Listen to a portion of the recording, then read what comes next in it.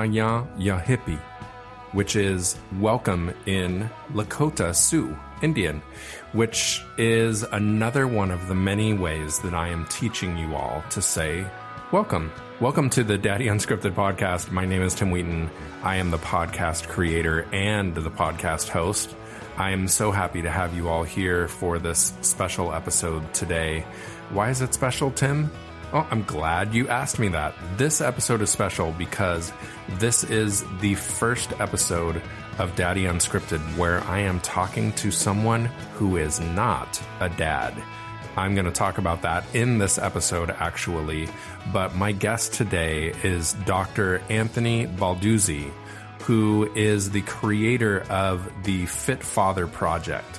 And I found him on the internet very randomly. I was at work one day, and it was one of the ads on the side or the bottom of a large email that I received. It was just the craziest thing that this has all led to this. But basically, it was an ad that looked like it was right up my alley, basically, because he was speaking about getting fit if you are a 40-plus-year-old dad, which that is me, a 40-plus-year-old dad who definitely needs to get fit. So I clicked on it and read a little bit more and saw his story that we'll get into in this episode and immediately thought, A, this could be really cool for me. This is something I may really want to do. And B, I want to have this guy on the podcast. And so I did some research to see if he was a dad.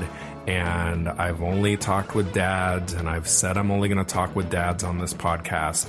But when I kind of looked around and saw that maybe he wasn't a dad, and I didn't straight up ask him right off the bat, and I thought, you know what, it doesn't really matter, because this is a message that for us men and us dads, this is a very important message, and it's something that really hits close to home for me because of some health scares that I have had and some conversations that I have had with my wife and some of my direction that I need to be a lot more consistent about, which is living a healthier life for my kids, if nothing else, just for them.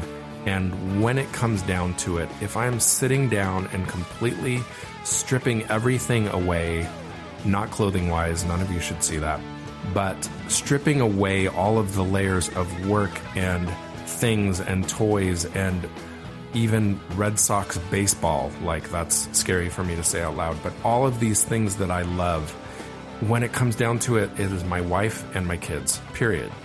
And so I know that this is a very important thing for me, and I know for a lot of you, this is a very important story for you to hear as well.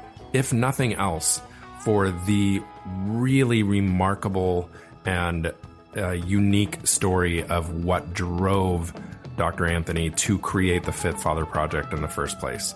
So without further ado, let's get to this very important episode with Dr. Anthony Balduzzi.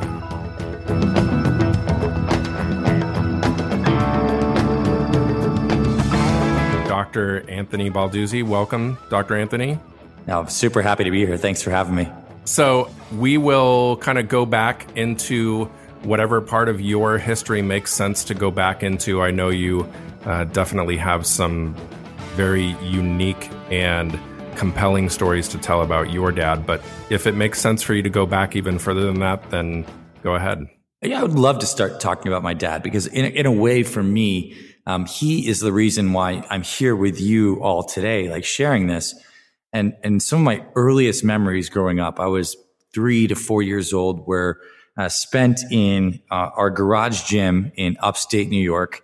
And I would watch my dad lift weights. And we had these old, like, wrought iron York dumbbells, like the ones you have to screw on. And I would just sit in the corner of the gym and watch dad lift. And I just loved it. I mean, I was so impressed with looking at dad, how strong he was. And I knew when I grew up, I wanted to look like him. I wanted to have rippling muscles. I wanted to be strong. I wanted to be manly. And that just left a really big impression on me from a young age. And then something happened. Dad got a big promotion at work. He worked for a computer leasing company, like I said, in upstate New York. And this was a time where computers were getting really big in corporate. And so he was running around working so hard. I mean, to the point where he would sleep at the office some nights, like wouldn't come home for dinner.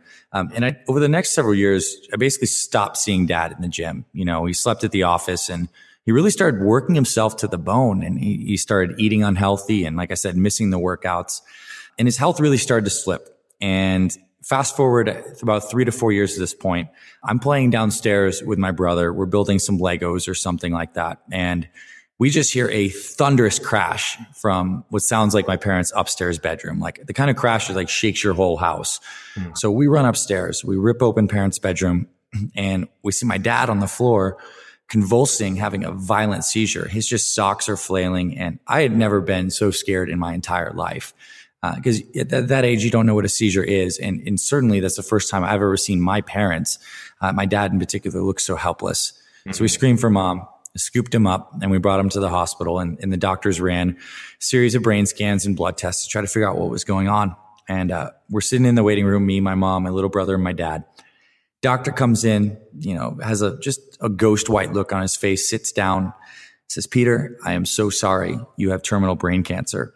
And that was the longest minute, after that happened, just looking at my mom's face. And that was pretty much the moment when my entire life changed forever. And over the next year, my dad underwent 2 emergency brain surgeries, chemo, radiation.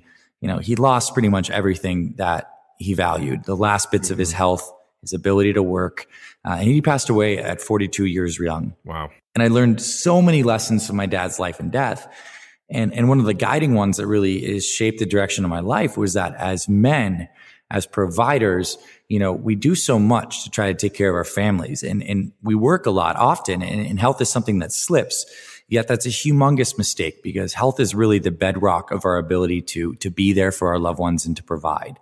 And so I'm on a mission to help guys who have struggled with finding the balance between all of life's responsibilities and their health, get this area of their life handled so they can enjoy that lean, energetic, healthy body for years to come, and stay strong for their families, and so that more boys and girls don't have to grow up with their dads.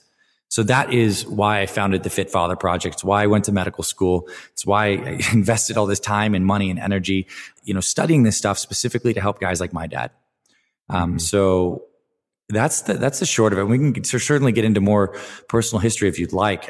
But I think that just from that story alone, you have a really good idea of what drives me up in the morning and why I work so hard and why we're building the Fit Father Project and why I'm spending time, having conversations like this with you, because, men need more support on all fronts.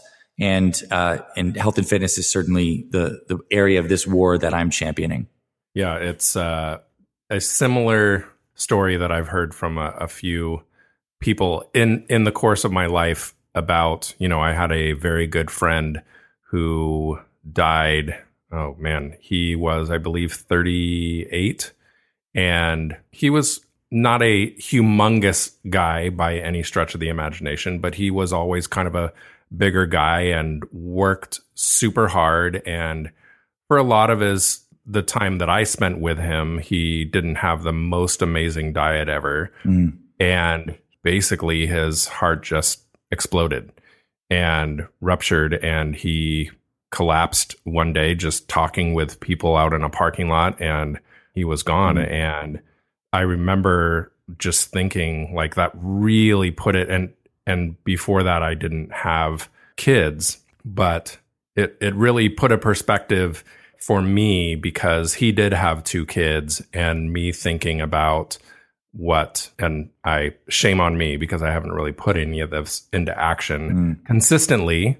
And this is why I say that I kind of fall in that perfect category of people that you would normally talk to for other reasons, but just knowing how important those things are for just being alive for your family, as basic as you can make it, just trying to have a longer and healthier life. So you're not, my dad was in his young 40s when he had me.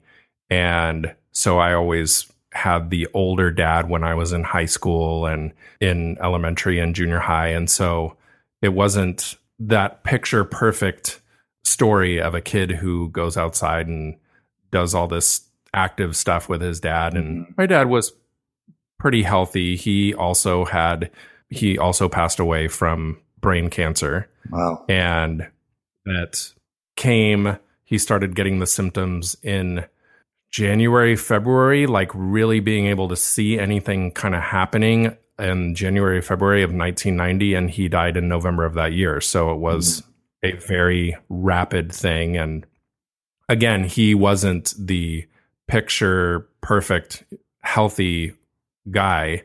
And he was 60 when he died.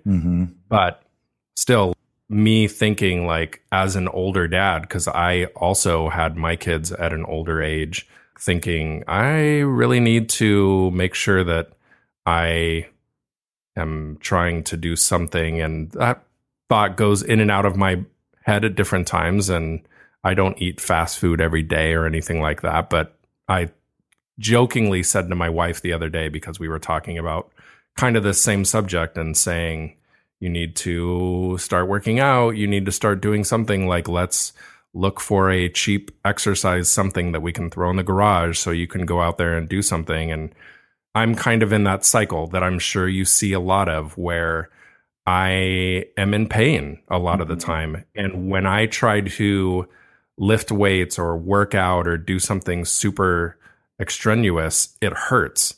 And I know I've been told for a really long time, like, I'm basically just in the circle of it hurts because I'm not active and because I'm not doing things. And if I would start, generating that circle in the other direction, it would make it easier and whatnot. So I told her, I said, I'm not in bad shape anymore. I'm just not I'm not in any shape at all.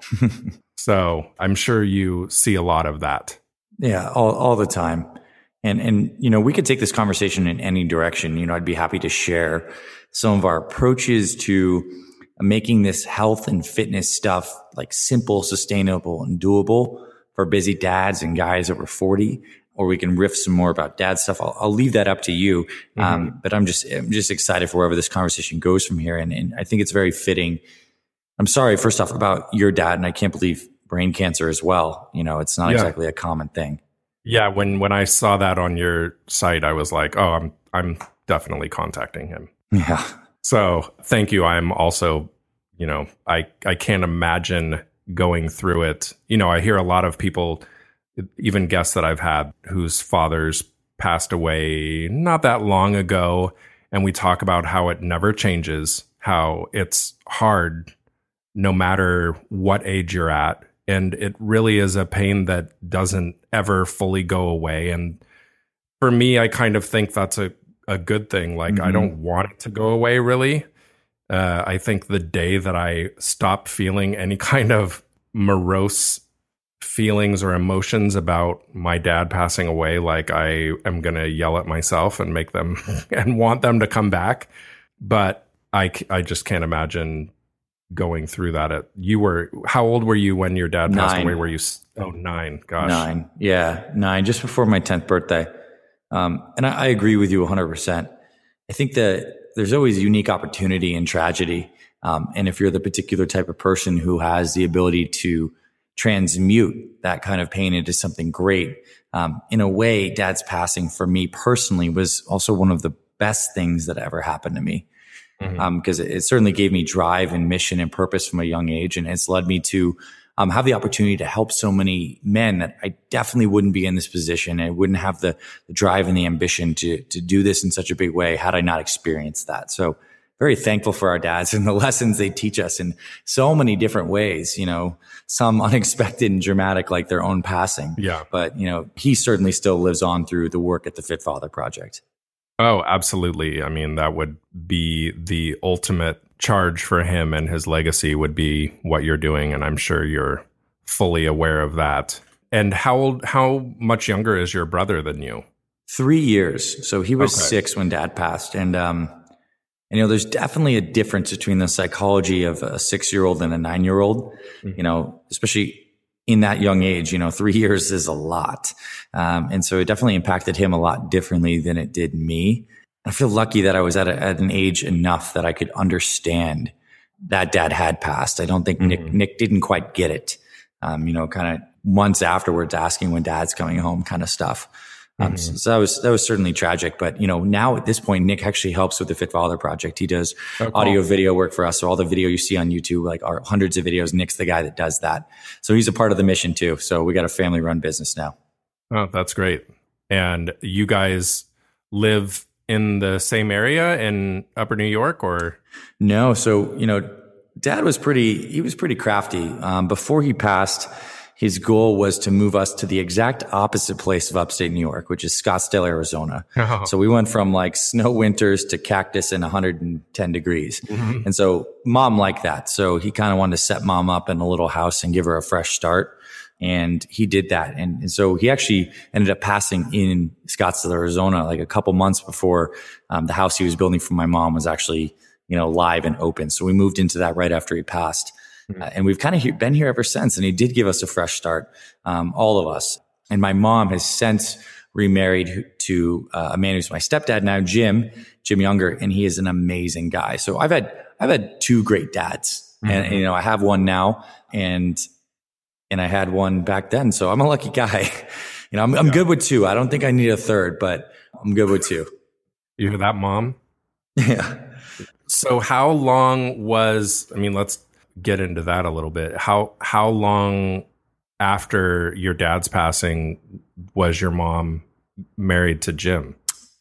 I think she started dating around maybe 2 years afterward. Mm-hmm. And at that point I was 12, just getting into my teenage years. So I absolutely hated the piss out of any guy she brought around. Mm-hmm. And I'm sure it was not easy for her to date, and I was probably not the most pleasant guy. But she met Jim after a series of dating some guys, probably 3 years afterwards. And my mom's a conservative, classy lady. She definitely put Jim through the ringer. He had to chase her for a long time, but eventually he was the right choice, and they got married. They've been married for 15 years now, I think. And I'm so happy that my mom has a man in her life to make her laugh, to keep her company, to challenge her. So it is really, a happily ever after with lessons learned and memories still kept in the heart for our family. Mm-hmm. Yeah, I'm sure that was a tough transition, all of that for her, just in that 3-4 year time span of a very quick change that she was also having to kind of brace herself for. These are things I think about with my mom in mind as well, of that knowing that something is pending or impending, and having to kind of steel yourself for that, and the life that, completely different circumstance for your mom, the life that she is then looking at with the two young boys and being kind of both parents to them while doing what was she a fully employed mom at that time? Or I'm going to give you this story because this is why, my mom was my dad and my mom and absolutely my superhero. So she was full-time. She was full-time. She was not working when my dad was alive. She was full-time mom. Mm-hmm. And it was a pretty abrupt transition when dad passed. And so what mom's solution was to figure out how to still take us to school, take us to all the sports we were in, and still put food on the table was she learned how to trade stocks. She became a day trader. And she would wake up at around 4 or 5 a.m. And Arizona, we're behind East Coast time. So the markets are open pretty early around here. And so she would trade in the morning and then take us to school and then come back and trade a little bit and then pick us up and take us to sports. So she basically day traded through and put food on the table for years.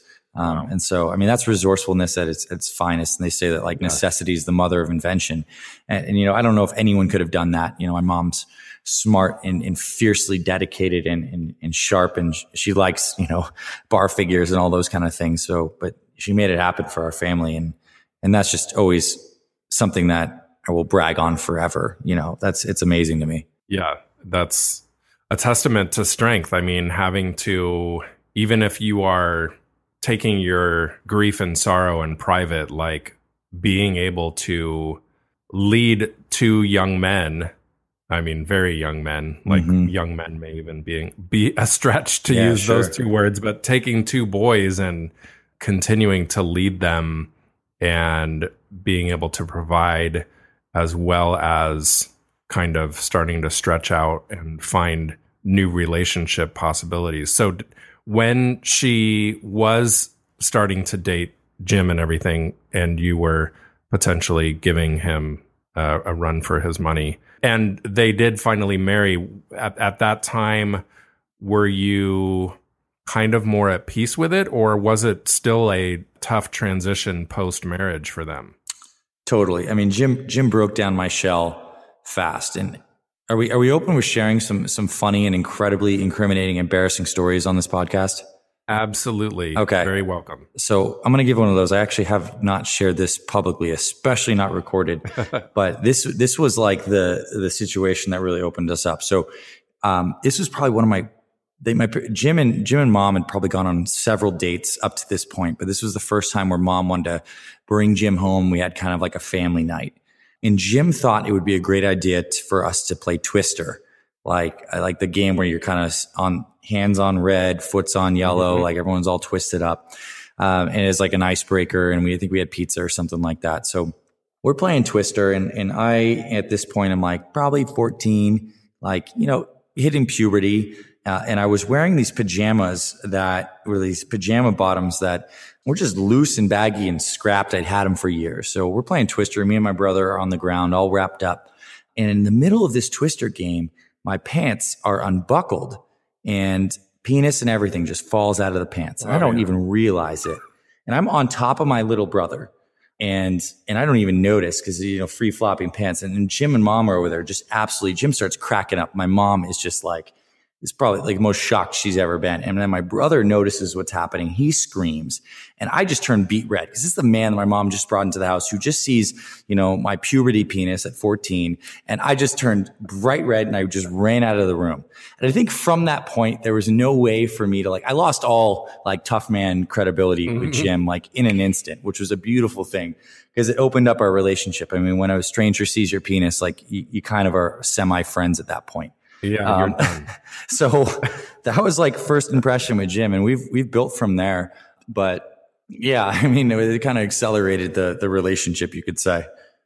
Yeah, non-planned naked Twister. Yeah, in front of not recommended, but effective. Yeah. So not something we are going to run around and tell all of you step to push into happening if you're struggling with that new relationship. But if it does happen, know that good things are around the corner. Yeah. That's awesome. Well, I hope that Jim, if he happens to listen to this, makes sure to remind you to buckle your pants. Oh, yes. He's hilarious. He gives me a hard time. I'll be telling that story forever. And I'm sure your brother enjoys that story. No, yeah, he still hates it. It's like, he still hates it. I don't blame him. Well, that's what, I mean, God, if I was to really sit down and tap into all my brotherly embarrassing memories, I probably would have a full week's long worth of conversations. Right. Totally. Especially when it's just that, I mean, for me and my brother, so I'm the youngest of 8. Oh my God. But my brother, who I work with, he's a year and a half older than me. And the gap is a little bit higher with the rest of the kids. And we just kind of were always, the best friends that were not best friends as well. We beat up on each other and did all the kind of cliche things that you would expect to young brothers to do. And I think that there's something very special to that bond. And I love the fact that you and your brother still have that closeness. And I know how meaningful that can be as an adult, as well as being a teenager and a kid with that bond. Mm-hmm. Yeah. I mean, the thing about brothers and I'm sure sisters as well. I don't have any sisters, but brothers is, they've seen you at your lowest of the low. and they still appreciate you for where you've been, where you are today, at least in good, healthy relationships. And ours certainly has never, been picture perfect, but man, I'm closer to Nick than anyone else in the world. Mm-hmm. So how did that relationship kind of transform and make it through? I know he was very young when your dad passed away. How did that relationship kind of go through that time? Yeah, so I think I was at an age where I could properly grieve and really understand the situation, and that gave me an opportunity to grieve with my mom. And I think just cognitively being 3 years older than him, I could process it in a more healthy manner. And there were just a lot of early memories of me and my mom just crying it out in the closet and just really leaning on each other for support. And I think as we were externalizing a lot of this grief and it was coming out of us, I think Nick had a lot of internalization, and he didn't grieve in the way that we did. Mm-hmm. And he bottled it up a little bit. And I think that led him through high school in a way where he ended up being, a tougher kid, less like by the books as my mom would have wanted him to be, like, the straight A's, play the sports. Like I played into mom's path, whereas my brother was rebellious, rocker, it kind of set him on a little different path. And these things all come full circle. And I love my brother for who he is and all those experiences. It just is really interesting to me that two people, very similar before this situation, had an experience at different, like, brain understanding stages, and it set us on very different trajectories. So there's a lot to say about when things happen and the timing of things, and how that changes things, oftentimes beyond our control. Yeah. And for him, I mean, I'm sure I don't know. I guess I shouldn't assume that you've talked about it with him. Yeah, lots of times. Yeah. I am sure he had that kind of very odd, like, he didn't have somebody to kind of come alongside with his misunderstanding of it. Not misunderstanding, but his not really taking it in the way you did, and your mom and you were able to kind of lean on one another. Totally. So did he, in your conversations with him, like, did that come as a grieving breakthrough for him at an older age, or was it just kind of a gradual softening that took place after high school or whatever? Gradual softening. Yeah. He walked his path, got into, enough trouble. And I think one of the biggest things that actually helped our relationship go to the next level is when we started working together. And I know you can certainly relate with what it's like to work with, your brother, but there's a lot of things that Nick couldn't understand about me and how I related to the world, like why I was so, type A, on the ball, ambitious, always putting myself out there. And I think Nick thought that things came easy to me, when the reality of it was I was working my ass off, like, behind the scenes. And when we started working together, this relates to the grieving, because he got to see how I was showing up with our work, and it opened up a lot of vulnerability for us to heal our relationship and some of the tension, him to understand me to understand him to a greater extent, and have a true reuniting of our brotherhood and a healing that's just been amazing. And I think that's, like, ultimately honoring my dad by us coming full circle through the relationship. It's certainly what he would have wanted, So yeah, it was more the gradual softening, and it made a lot more sense to both of us when we got older, and we kind of walked our own path for long enough to relate and take perspective with one another. Mm-hmm. And I don't believe you are not a dad. No, correct? No, not yet. But if my woman has anything to do with that, that'll change faster than I want it to. Definitely will have a whole army of kids. I have an army of fathers I take care of right now. Yeah. Is Nick a dad? No, not yet either. Okay. But he certainly wants to be. So yeah, we're both going to have some great kids. Nick's like one of those guys that's just like a cool kid. He's like, he's cool, likes music, plays the drums, plays the guitar. So his kids are probably going to be cooler than my kids. Sorry, future kids, but we'll deal with that down the road. that we'll find other great things for you to be doing. Yeah, totally. As musically creative. Yeah. So yeah, you are, I will probably say this. I probably already did say it in my intro, which is kind of a weird, I'm in a DeLorean right now going 88 because I haven't recorded it yet, but I'm sure everybody heard it in my intro that you are my first non-dad guest on the podcast, which I did sit and think about for a second because I never came right out and asked you. But I did my research and really tried to find whether you were a dad or not without being too invasive. Don't be afraid. Good digital stalking. Nothing's safe these days. Yeah, you don't have to like unscrew your light bulbs in your house and see if there's cameras inside or anything. But I felt, I thought about it for a little while, and because I've always kind of said, this is a conversation with me and other dads, but I felt 100% that this is something that your story about your dad and how that changed your life and affected you was worth it. And B, all of the work that you do for the dads that are listening is absolutely 100% worth it. So I appreciate that. Yeah, I feel I can't wait for that stage in life. And I could tell you this, like, I have no idea what it's like to be a dad, but I do know how to stay healthy and how to keep other dads healthy. So we have that figured out for sure. Yeah. And I know for you, even though our circumstances are very different, like once that started happening for me, like when my wife was pregnant and thinking about being a dad, it completely changed.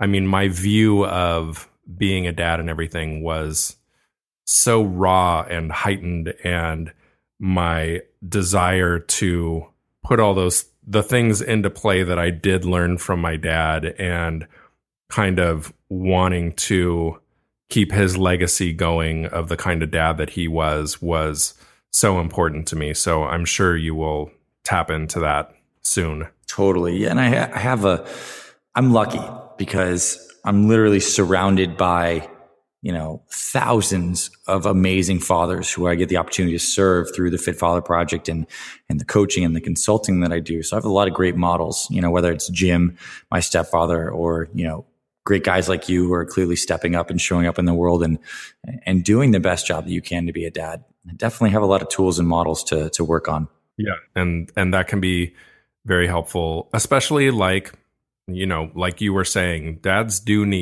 men and dads do need a lot of support. And I think that, that was part of what kind of drove me to start this podcast. And originally it was just kind of a blog, and there are a lot out there. But at that time I was looking and just thinking about all the stuff that's out there for moms and how much they support each other and how great and important that is for them.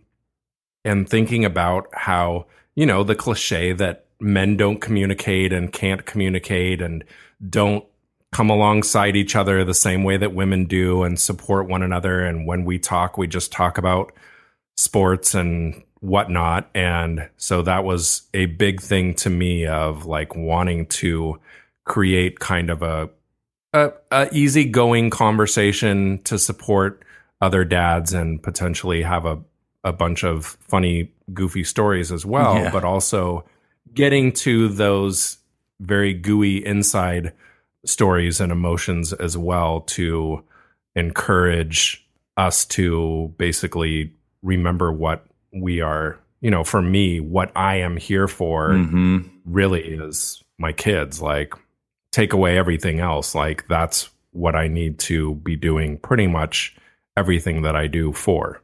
Right. I totally agree. And I love this work. Really you and I are working on, we're all on the same team, right? Mm-hmm. And this is just leading an opportunity to have these conversations and be vulnerable and share the stories and know that we're not alone, know that the support is there when we want to get it, and know that there's strength in vulnerability. I think that's another thing too, is I like the daddy unscripted. It's really about getting raw, getting real, getting relevant. And yeah, these conversations are absolutely needed. Yeah. It's funny too, because it's very, I think in communities, you see it where I went to a conference called Podcast Movement that was in Anaheim, very local to me, a couple months ago now or so. And we all were in this community. We all were doing or wanted to do or were somehow involved in podcasts. And so as you're passing people in the hallways in this huge hotel, you could strike up a conversation with almost anybody because you knew you had that in common. And I kind of feel that in the same way when like I'm at my kid's school or something and I'm passing other dads and I know they are dads. So I'm comfortable with the idea of giving them a head nod and a smile or saying good morning or whatever to them, which is something that I think we don't tend to do very much out in the open anymore. And, you know, if I really want to get Little House on the Prairie with this, like, you know, back in the day, a lot of people would walk down the street and strike up a conversation with somebody that you didn't know. And you would just have a talk about whatever, whether it was 5 minutes or 30 minutes. And now that's so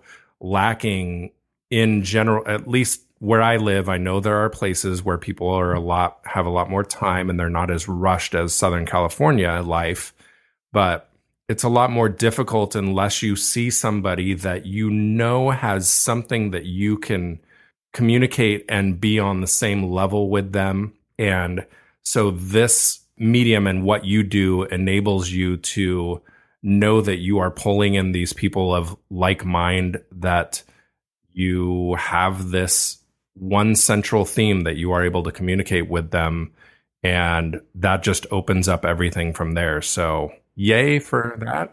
Yay for dads, right? And yay for like finding those things that we all identify with as like our core, that we can find that commonality. I mean, you could put the most staunch Republican and Democrat on two sides and they both have kids and there's common ground. So it's, without belaboring this point, it's, you know, the concept of fatherhood is probably one of the most uniting things I think we have on this planet. Yeah. So let's get into how you kind of started this whole thing. I know you said, you know, you had this idea in mind of what you wanted to do, but when did the Fit Father Project become the concept in your mind of what you were driving for, and how did you build it up into what it is now? Yeah. So it was a process. I mean, I think anybody who's tried to start something, considers themselves an entrepreneur or a project manager of some sort, like knows that there's a big startup time. So the Fit Father Project, as it stands today, went through several different brand iterations before becoming what it is. It was like the Healthy Men Project.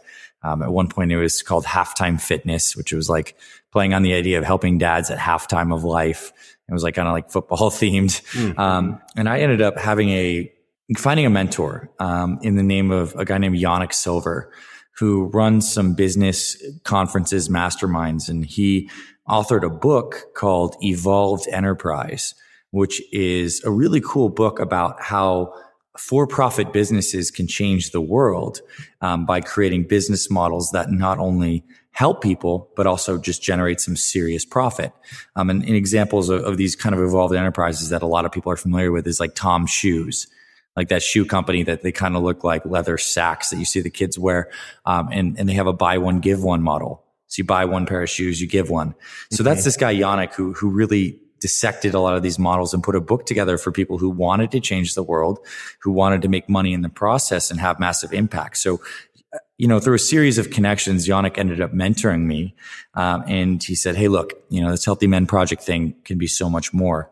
Why don't we try on the Fit Father Project? And that came through a lot of brainstorming conversations. But he's like, kid, this is evolved enterprise at its finest. You know, this is helping, you know, men become better fathers, and the ripple effect of that is tremendous.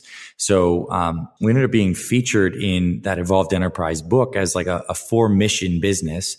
And it slowly started steamroll from there. I think you and I talked a little bit off audio. But I admire your consistency with this podcast. And I think that, consistency is one of the things that maybe differentiates those things that start up and win in the information age from those that don't, is I was just ruthlessly consistent with publishing some of the best blog content, articles, videos for like 3 years. And in a business like mine, like the Fit Father Project, where our bread and butter is videos and articles that get people interested in going deeper with us and maybe joining some of our online programs.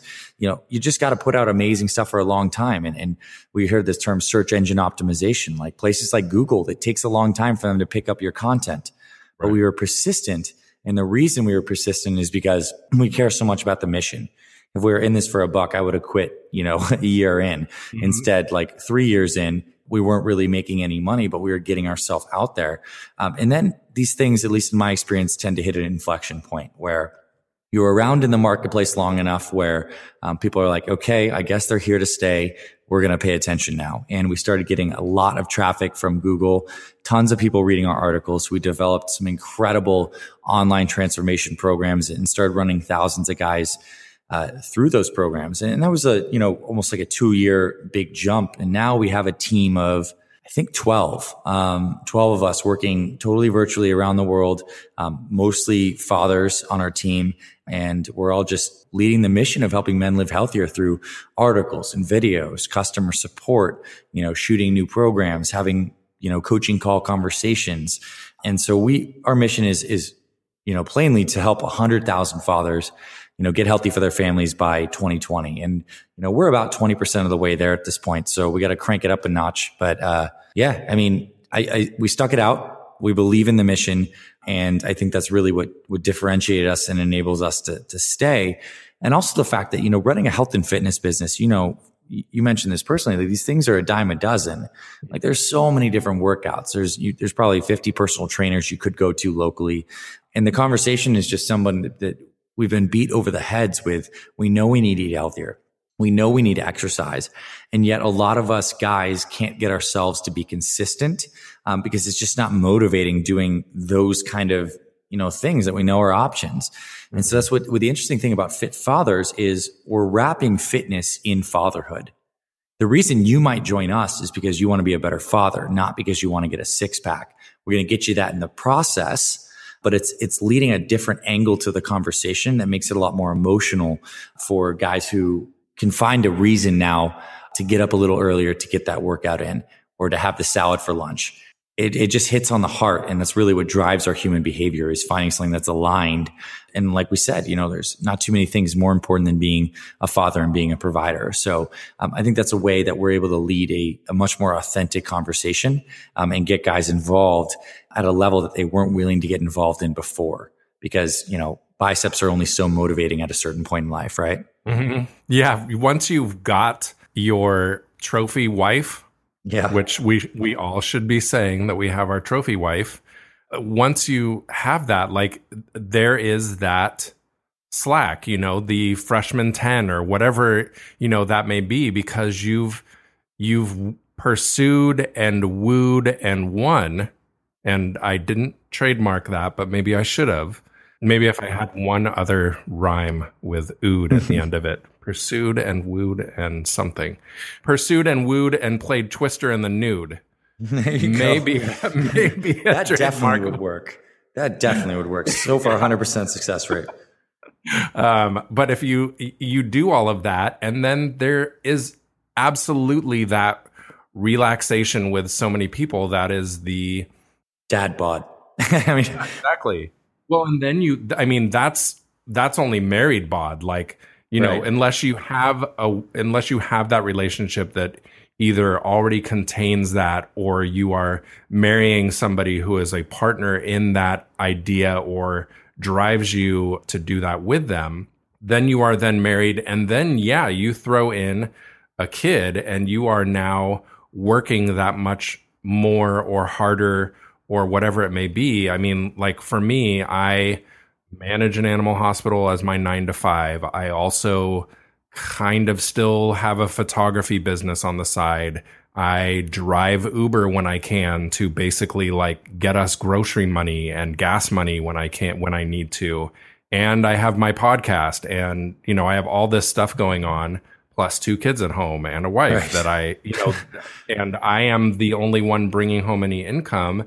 And so I have to do all of these things, and being able to find the time, unfortunately for me, a lot of those other side things, like working on this podcast, I'm doing it at night, after the kids are in bed. And if I'm Ubering or whatever, it is usually at night after the kids are in bed. So like working out after they're in bed is kind of, I either have to juxtapose those other things, or it is really that thing for me where, yes, I have to wake up before everybody else to do something. And I'm kind of finally at that point, and it's taken, I know not every dad has this happen or person has this happen in their life, but there always is that kind of thing where the idea of something bad is going to need to happen to make this person make this drastic change in their life. Mm-hmm. And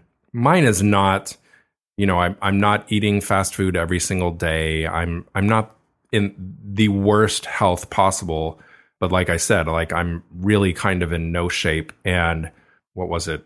2 years ago, my brother and myself and a bunch of our friends, we go on this annual quote unquote man trip where we pick a destination and we go snowboarding for like 4 or 5 days. Mm-hmm. And I'm, again, in so much pain, and my body is basically 70 years old that I don't even snowboard anymore. I basically just go to hang out and have fun with my friends. And on this last trip, or on this trip 2 years ago, we were having breakfast in Utah right before we were going to go to the airport. And I was doing one of my common things that I do, which is a very bad habit of mine. When I see a menu, especially when I'm out somewhere special, a lot of times I know I'm never going to be there again. And so this breakfast is the worst for me because I want to try your Eggs Benedict and I want to try your biscuits and gravy. And so I think I had both of those things, and we were sitting at the table talking, and everybody was kind of done eating and I was done, and somebody was talking, and it struck me as funny, and I had a gulp of coffee that I had just taken and I hadn't yet swallowed it. And this had happened to me a couple of times on that trip, and it's happened a few since, where basically it's almost as if my epiglottis just does not move and just says no. And so it's as if I'm pouring whatever drink I'm taking into another cup, and that cup happens to be my throat. Right. And it's not going anywhere. And it hit that, and I looked immediately as I was holding this closed mouth full of coffee at the table and noticed that everybody's iPhones were out, and I didn't want to spray everybody's phones. And so I started basically kind of choking and convulsing on my coffee. And I took like 5 steps because I was trying to go to the bathroom to spit out my coffee. And I couldn't find it. And everything started closing in my vision. And I guess I fell to the ground and started totally convulsing on the ground, and then was out and freaked. Yeah, pretty much scary. All of my friends out, and freaked out everybody in the restaurant because I was really like, I had seized and then was just completely unconscious. And one of my friends that was there was a doctor, and I think he gave me the Heimlich maneuver. I'm not sure. And I eventually came to and was just like choking, and went back to the table and had to, basically, I had like 5 minutes to kind of get myself together, and then was getting on a plane, which was very scary for me because I had no idea, we'd had no clue what had happened. And so I came home and was like, okay, something's going on with my body. I'm getting older. I'm not taking good care of myself. And so for a little while, that was one of my kind of things. And I think I've kind of just settled into the idea that I'm about to be 45 years old.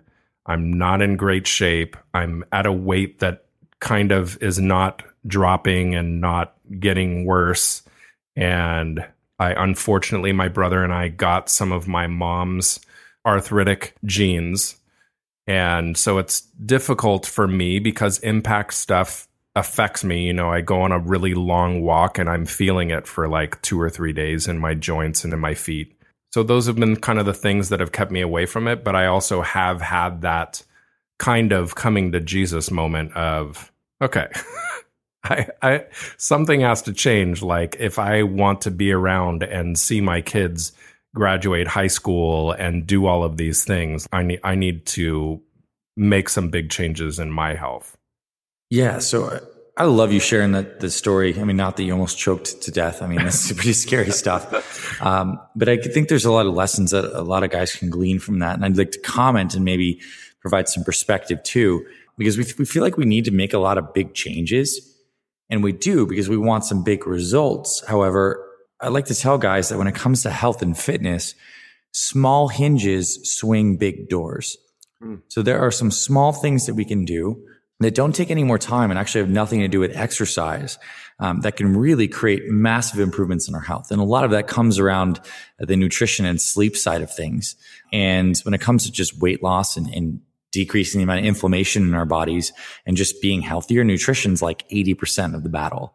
And it's kind of like a misconception because a lot of people feel like we need to be exercising off, exercise off calories or hit the gym all the time to be healthy. Yes, obviously exercise is really important, but we have tons of guys who we support who absolutely do no formal exercise.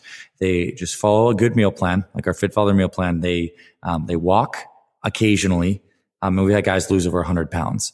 It doesn't sound like you're there, but the point of sharing those stories is that a good anti-inflammatory diet that syncs up with your schedule, with your work schedule, and incorporates foods that you already love, like healthy, we'll use the word to be really cliche, man foods, some good veggies and meats and stuff that you like, not like feeling like you're eating like a bird, can do more for your health than pretty much anything else. We get you sleeping at least 7 hours a night and get you eating on a regimented schedule. Like you'd be down around 20 pounds in the next month and a half, 2 months, like period. So just know that for guys out there feeling like really strapped and up against the fence that, you can't seem to make this fitness stuff budge because you have an insanely busy schedule. Not going to argue with that. I would just feel like you can start on the nutrition side of things, which is not going to take more time. In fact, getting on the right meal plan will give you time because you're going to be so much more energized and you're going to be more focused. And you're not going to have the decision fatigue of trying to figure out which foods you should be eating and having the guilt when you're eating something that's not in alignment. So all that stuff goes away when you get on a simple and sustainable meal plan. So that would be like outside of the sleep and creating a mission statement for why you want this to happen. Nutrition is like the foundation. So that's something where I would recommend you start. I know this is not an advice session, but I couldn't help but chime in because there's a lot of lessons to be learned from your situation's incredibly common, and the answer is not always go get up at 4 a.m. to exercise when you're already staying up till 11, p.m. to get the podcast done. Right. Yeah. And that's kind of one of the things I was telling my wife too, which I think can be that hurdle for a lot of guys probably, and this is me telling you something that you probably would tell me better. Bring it on. is that you do want to make and think it takes that drastic change, and that drastic change seems impossible, out of reach, too much, not sustainable. It becomes kind of that really reach for the stars goal when you kind of really just need that top of the trees thing to get yourself going. 100%. And the most motivating thing is results.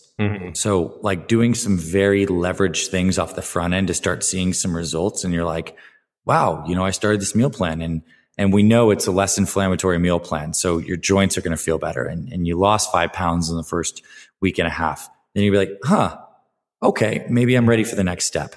So it's like that confidence competence loop that just happens. So finding those early wins with the sleep and nutrition is humongously important for almost all guys. And understand exercise is great, but not necessary, especially if you have an active job. I mean, I imagine in your line of work, like you're moving around quite a bit, right?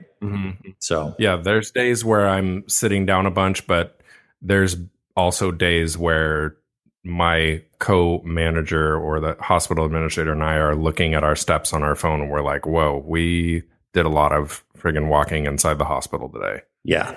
So yeah, and really like, and I don't know, you haven't touched on this, but I know the times that I have kind of made this bigger push towards something and isn't always a humongous push, but the times that I've just taken that change of drinking a lot of water, like just that alone, like changes so much. Like my energy level seems to go up. I seem to have more clarity, and I am definitely less tired somehow when I'm just drinking a bunch of water. Sure. Yeah. I mean, even by the sheer fact that water keeps you more full, less likely to snack on some stuff that's going to send your blood sugar crazy. So yeah, I mean, again, small hinges swing big doors.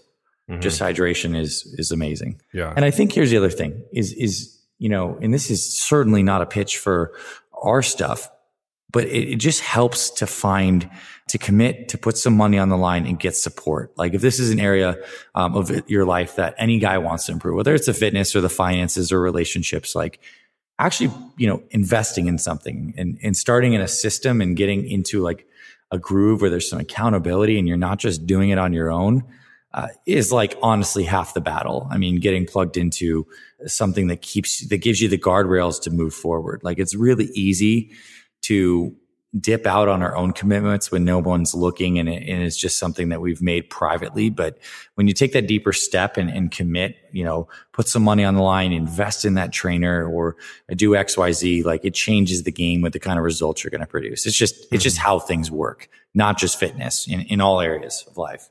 Yeah. I think the times that my desire to change has led me to going to a local gym, like I'm just not that gym guy. And so I think for me, that's exactly kind of what happens. Like I get there amongst a kind of different group of people. And even if it were a handful of people that are like me, I'm not finding somebody there that I'm kind of talking with about this stuff. And so I think, and you haven't said specifically that this takes place. Well, you did say that there are coaching calls and stuff like that, but I think that community side of it, where you're not just going into a room full of people, you're all going on the machines, you're looking around, whether you like it or not, you may not be looking around like some of the people are wanting to meet other people or meet a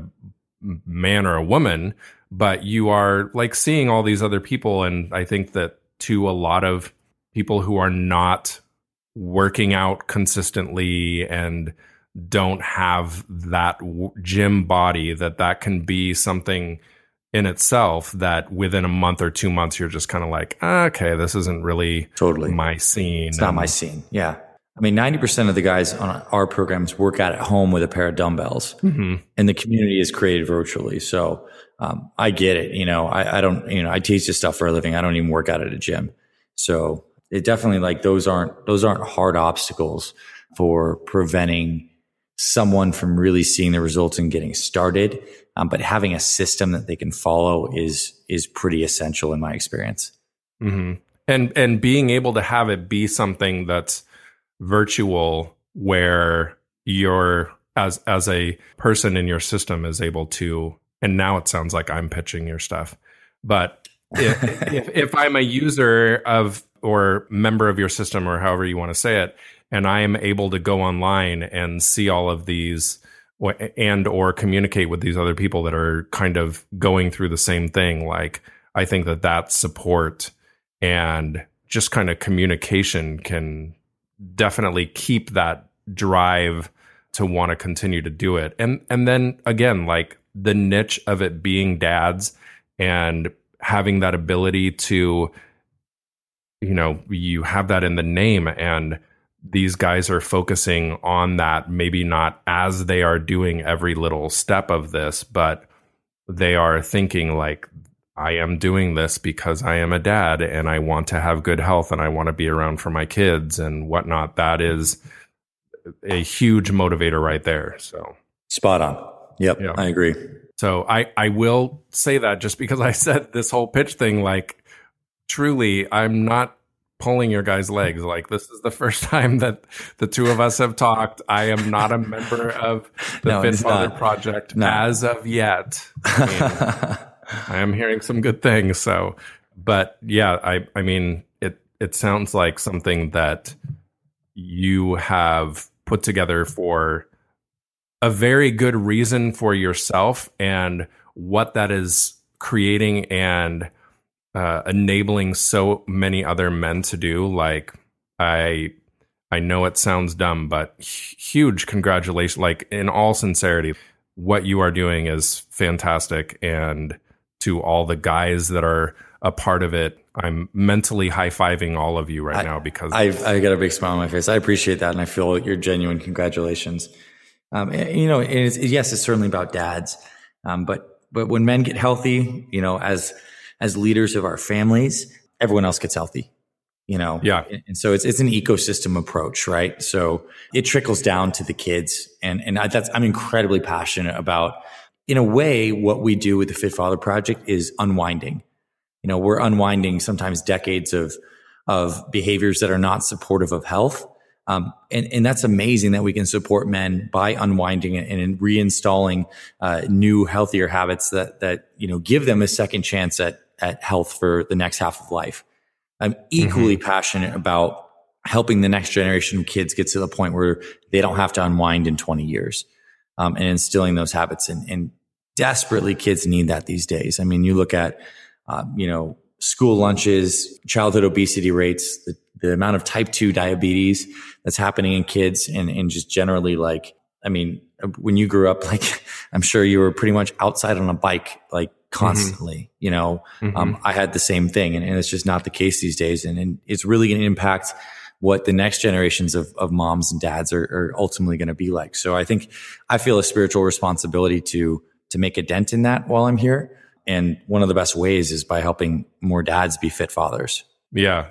And what you just tapped into, that's part of the big things that I kind of look for in these conversations with dads, and typically would be saying, what behaviors and what fatherly things do you see in yourself that you have subconsciously or consciously even pulled from the way that you were parented by your dad, or the way that he treated your mom, or whatever? How are you pulling those things? And what you're doing, what you were just talking about, is kind of that same thing. Like, we have learned from our parents in a multitude of different ways and behaviors.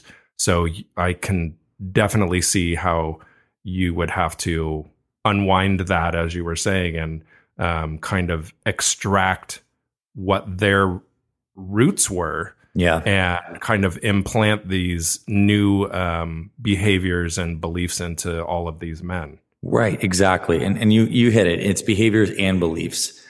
I think a lot of us guys have a lot of subconscious scripts and beliefs about health, self-worth, confidence, eating, exercise, that do largely dictate our behaviors. So a lot of our work that we do is largely on the psychological internal alignment side of things, because, if health and fitness were just an information game, then every single person on the planet would be healthy. Like, we all know that we should probably order the salmon, but not the burger. It's not an information issue. It's like a behaviors issue. And a lot of that comes down to psychology. So, that's something that, we know is an incredible component of this recipe. Yeah. Wow. Well, this has been so good. Nice. I feel like I've come away with a lot, and I feel like there's no way that we haven't filled the brains of everybody with a lot of different things that they can, move on from this and tap into in whichever way. But I definitely do want to give them the direction and give you the opportunity to tell them how to potentially take the next step into checking out the Fit Father Project. So where can they find everything in regards to that? Yeah. So the website is fitfatherproject.com. And on the site, there are just tons of, amazing free resources. In particular, if we could in the show notes, I think one of the best things would be to put in some links to both our free meal plan for men over 40 and our free 24-minute fat burning workout.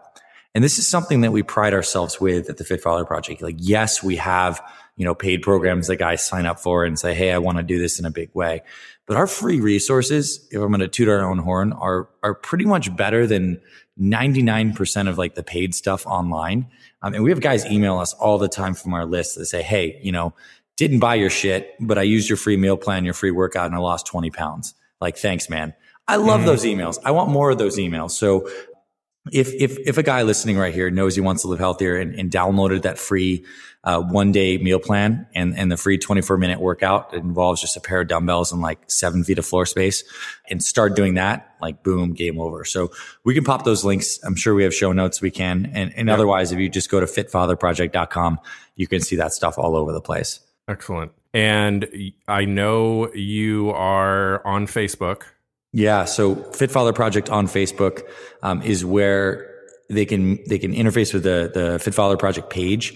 So we have like tens of thousands of guys that like that page, and we post some cool stuff there. It's mostly on the fitness side of things, but I'm also really interested in connecting with people personally. So they can also look up Anthony Balduzzi on Facebook, and feel free to drop me a request, and, happy to have some follow-up conversations, especially if they came from, an amazing place like this podcast. Cool. Yeah. And I went and put something on Twitter today and noticed that you have been slacking on your Twitter. Do you know what? I'm not going to throw my my team members under the bus, but is it my personal Twitter or the Fit Father Project? Because we just don't do it. It's your personal one. Oh God, I can't throw anyone under the bus. That's mine. That's your own bus. No. I did a social media fast a while ago, and then Twitter was something that never got back in the loop. But I'm okay on Facebook. Okay. Yeah, don't look at my Twitter. It's embarrassing. But so Fit Father Project is on Twitter and alive and well. Yeah, it is. And if you message that, you'll definitely get in touch with one of my team members, and their message will be routed to me. And then this is how podcasts like this happen. So. Okay. Yeah. Excellent. I can definitely testify to that. You have a good team that is not just throwing stuff into the bin. Yeah. Not a black hole. We really care. Yeah. All right. Well, thank you so much for being on the podcast. And I can absolutely guarantee, even though I will be pushing some other people that I know, you will at least have one hit on your website tonight. Cool. I'm excited. I appreciate this time together. And I'm really excited for just more guys to keep on doing this great work. And I appreciate being here. Thank you very much, Dr. Anthony. I really appreciate your time. Have an amazing rest of your night and get some sleep, my friend. Yeah, you too. All right. Thanks.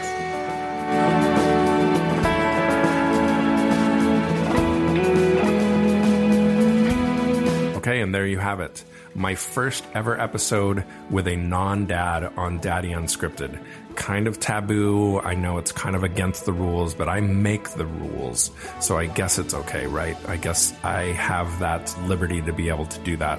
But as I'm sure you will agree, that is definitely something that fits into this category of this podcast and what has been created, because this is very much a conversation for dads and for men and really for everybody, because we did touch on a lot of things involving the relationship between Dr. Anthony and his dad, the relationships between he and his stepdad, the relationship with his brother, and all of those things that really kind of still fall within the Daddy Unscripted category. So I enabled him to kind of take the reins on plugging all of his things that you should find him on. I was not lying. I have already set up my laptop with all of the links that I need to look at when I get home after recording this.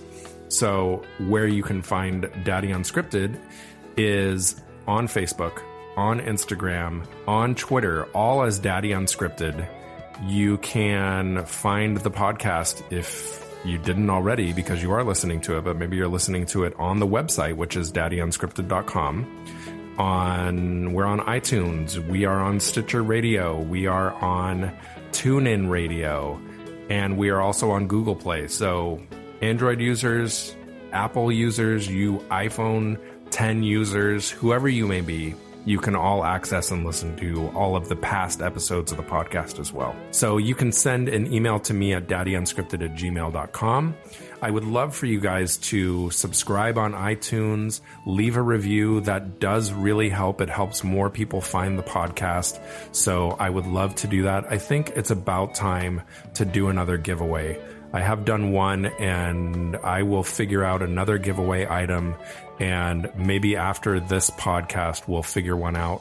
And on the next episode, we will have leave a review, and the review that we pick that's the best one will get some kind of item that has to do with one of our previous guests. So we'll make that happen. Take a listen to the next episode after this one, which should be out in a couple of weeks. As always, I just want to take a second to thank Umphrey's McGee for partnering with me, enabling me to use their music on the podcast. It means a lot to me for a band that I absolutely love and admire and love everything that they do on the stage and behind the scenes and with their web presence and with their involvement with the fans. So definitely check out Umphrey's McGee. You can go simply to umphreys.com. And if you're keen to it, with what you've heard on this little snippets on the podcast, you can look them up online and find where they are playing and when they are playing near you, and go out and have your mind absolutely blown by the ridiculous musicianship of the band. Thanks again for listening, and thanks for all your support and all of the great guest ideas that you guys have been bringing to me, and the feedback that you've always been so free flow with. I love it. Like I say constantly, I'm doing this 90% for all of you. So continue to pass the word along. I've been hearing some great things from people that I wouldn't expect to know about the podcast. So keep that word of mouth going, and keep sending guests my way, and keep an eye out for the next episode. Thank you.